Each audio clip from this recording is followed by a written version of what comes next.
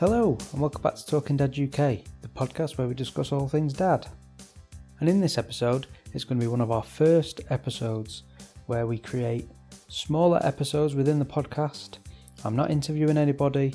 This is based on the idea that we talked about in the previous episode where I've been starting to experiment with a little bit more blogging. And so I'm blogging about dad topics, parenting topics, and these blogs, which aren't too long, will then become a podcast episode like this one. So today we're going to be talking about preparing for paternity leave, and then that also gives us options to create some more content for the YouTube channel. So whereas a blog, I can sit down, I can lay out some ideas, break it up into manageable sections, and that can go out on the website for anyone to find at any point. And then likewise, it can become a short podcast episode where it adds to the resource library, that idea of a resource library for the podcast where anybody can come and pick it up at any point really. And these ones might be a little bit shorter, a little bit more bullet pointed maybe, and also people can access the larger episodes where they can hear me talk to various different people about different topics and subjects, and they can take away what they need from each episode. So like I say, this one, preparing for paternity leave, it's going back to the beginning of the journey really for becoming a dad and approaching parenting life. It was interesting for me to sit down and write about this for the blog. I did that in November last year, just over a year after I'd actually been preparing for paternity leave for the second time. So it's a retrospect really, and looking back of how to prepare for it, the things you should do, the things not to do, and everybody's different, so everyone will have slight differences in their own opinions. I just thought it's an interesting topic to cover, and especially on the podcast, because it can be a little bit of a longer version and we can expand on things. Whereas for YouTube, this might be a little video that pops up which is 5 minutes long, that's your top five things I think you should do to prepare for paternity leave, that kind of thing. That's the idea with how we're sort of moving forward with Talking Dad UK. So we're covering all bases really. So if you're a dad to be and you are preparing for paternity leave for the first time, if you're not and you are already a dad and you've been through that process and you're just listening for the fun of it to see what I'm saying, then thanks for joining in. But yeah, you'll probably be looking ahead as your sort of due dates start to get closer, and you might be looking at whether you're going to take 1 or 2 weeks off, whether you're taking that in block sections. If you're self-employed, you might only be thinking that you can have a couple of days off. But I think in general, as dads, we're usually quite good at the planning side of things and thinking about this kind of stuff, especially when you're expecting your first. Things are a little bit different, and I think you can get heavily involved in the planning side, and you can have quite firm ideas of what life is going to be like, and sometimes it is that way, and sometimes you have to allow yourself a bit of adjustment because things don't always work out the way that they are planned in your head. So I think probably first up, and for me number one in my experience, is the sleepless nights. There's going to be many sleepless nights to come. You have to prepare for these in advance, and if I can give you any advice really, having certainly my first child didn't sleep very well. My second looks like he might be following that sort of trend.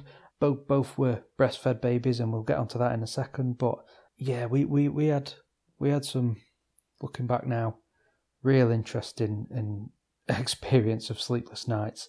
So you will experience that. Even if you have a really good baby that does sleep, you're still going to experience the sleepless nights at some point or another. So ways to deal with that possibly is maybe you're going to decide to take shifts. One of you is taking the baby between 7 p.m. to 1 a.m., something like that, and then the other one takes over until the morning. You're going to need plenty of tea and coffee on hand. You are going to... Now, how we did it for the first one we would do the shift system, and we would do it one upstairs and one downstairs. So the one that was upstairs was going to bed to get some sleep, and the other one was staying down. We would try and create a kind of environment like it was bedtime, that we would want it to be at night in the bedroom. So lights off, very dim. Did tend to have the telly on, but only very low. And I think if I can remember rightly, I would generally put that on after he'd already gone to sleep. Quite often it would be that he would fall asleep on one of us. I know that's not always ideal, and that probably contributed to the fact that we had a lot of sleepless nights, but breastfed babies just love to be in contact with you. They love skin to skin. They feel the most comfortable when they are basically attached to you, whether that's mum or dad. So in order to get them to have some sort of sleep and where you could actually get a little bit of rest, that's what we found worked for us. Whilst doing that, you're able to sort of line up everything you need. Where I would be sat, next to me would be a little table. I would have a bottle of water, maybe a cup of tea, depending on the time of night. I would have the remote controls for the TV. I'd have access to a blanket nearby if things started getting cooler. I'd have my phone handy. When baby was asleep, then I could put the TV on, could watch a film, my favourite programme, whatever it was, I think at the time. Mind you, this is 2016, but I actually watched the box set of The Wire, which had been out for a long time before that. So we did go through it, and I must say that on the first time around, I was in a different job, and part of the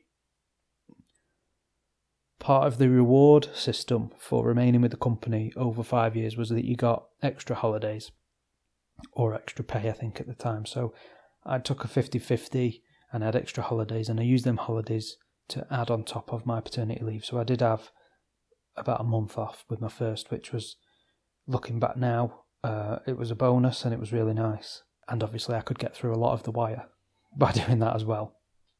So then you're going to need all your other little things. If you're bottle feeding or whatever, you're going to need all your bottles and your formula set up ready to go so it's easy to reach. Dummies in reaching distance, nappies, wipes, all that kind of stuff within reaching distance or in the room with you, because if you need to change a nappy in the night, your partner is not going to be best pleased if you've got to go upstairs, start rummaging through drawers to find a pack of wipes when they've just fallen asleep. And I would say on the making noise front, I think making noise is a good thing. Low level noise like white noise can help babies sleep and help them settle. If the house is silent all the time, the slightest noise or crack or bang or door opening, closing can wake the baby up. So if the baby's used to sleeping with a bit of noise in the background, that's helpful. Planning ahead. So you can plan ahead, you can prep meals for the freezer, batch cook on a Sunday, for example, put a load of meals in the freezer so that if any of you are alone with the baby at any one time, or you haven't got the time to stand in the kitchen cooking, you can get a meal out the freezer, stick it in the microwave, job's a good one. And that's really helpful for the first maybe couple of months.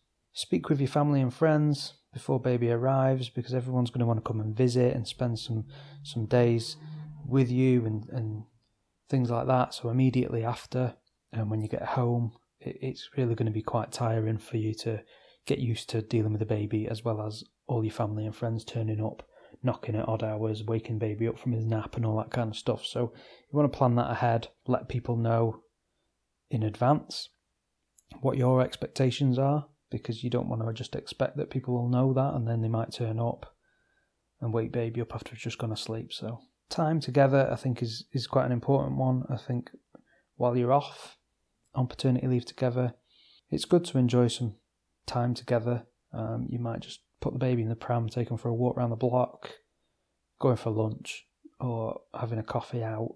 Good to get out with the baby, and it's good for you to spend time together. If the baby does sleep well and you're good with your routine and you manage to get them off in the crib, you could sit down with your partner, watch a film. You watch a bit of The Wire together or something like that. Or you might just want to take full advantage of the fact that baby's asleep, so you should probably sleep. That is one bit of advice that I think most people get, and they don't necessarily always take it on board. So it's a good one to listen to, that one. Let's talk about safety.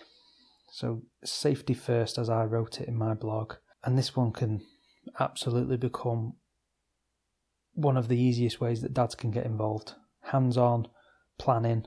So we're talking like baby gates, cupboard door locks, baby car seats, prams, how the pram works, put it up and down, how it fits into the car, stocking up on medicine and stuff that you might need, thermometers and all bits and bobs that babies generally need, stocking up that medicine cabinet. Make sure you've got the right phone numbers, you know who your health visitor or your midwife is and their contact details.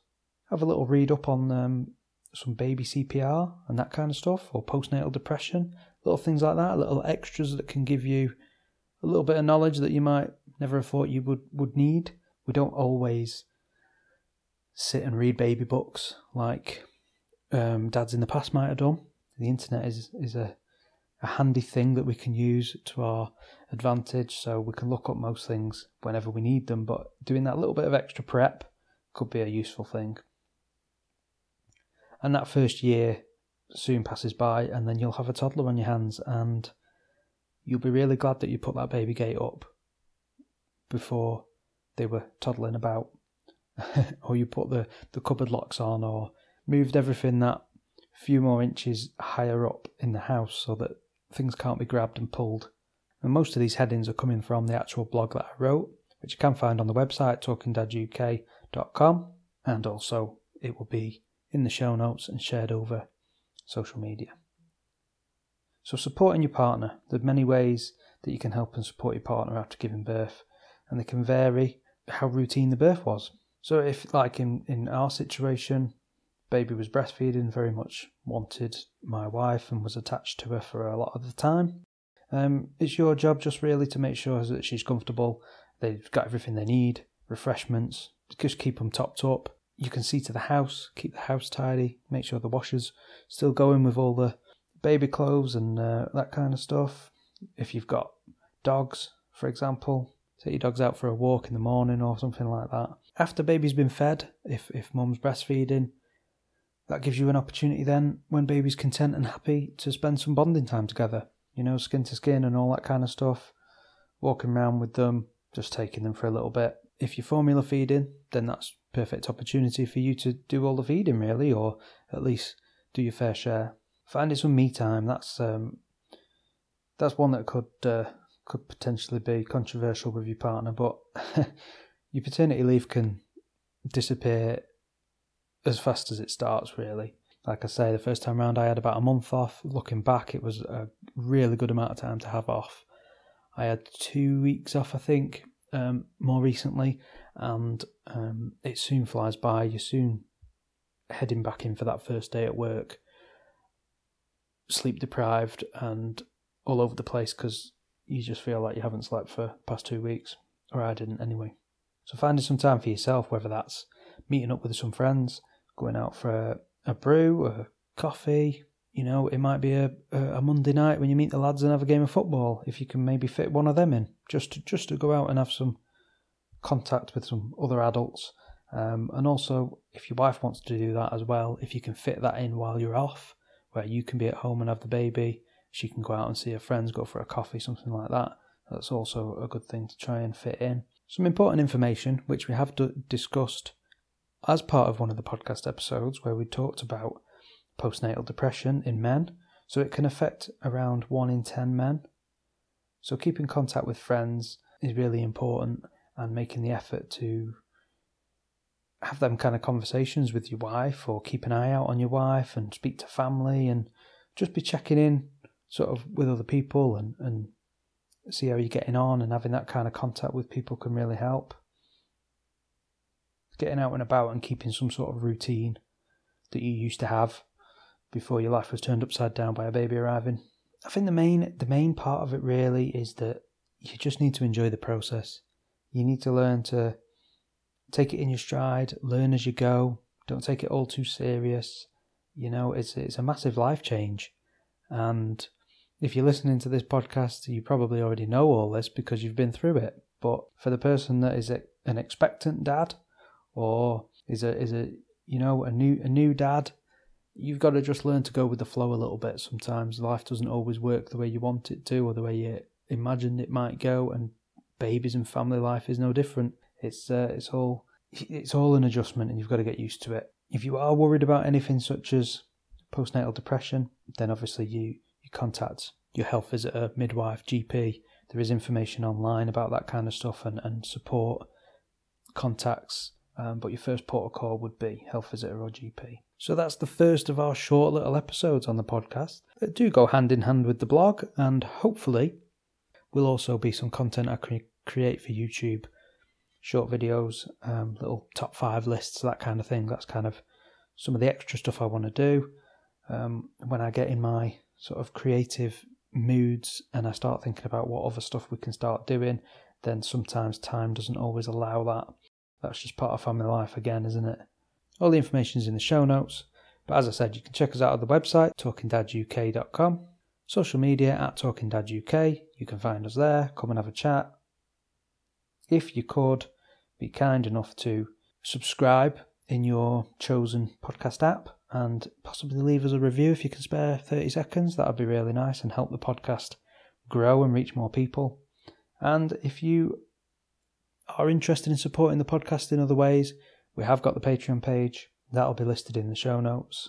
For the price of a coffee or buying me a pint, you can help keep the podcast running, offset some of the podcast costs, help me keep feeding my kids, that sort of thing, pay for the electric. I know we're all in a bit of a situation with that side of things at the moment, but yeah, for as little as what it costs to buy me a coffee, you can help support the podcast. The idea behind it is that it keeps the podcast free for everybody, so there's that resource library going there for everybody who needs it, who wants it, and needs to find it. And if you can back us up and keep that going, that would be much appreciated. So thanks for listening to this episode, and I will see you on the next one. Cheers.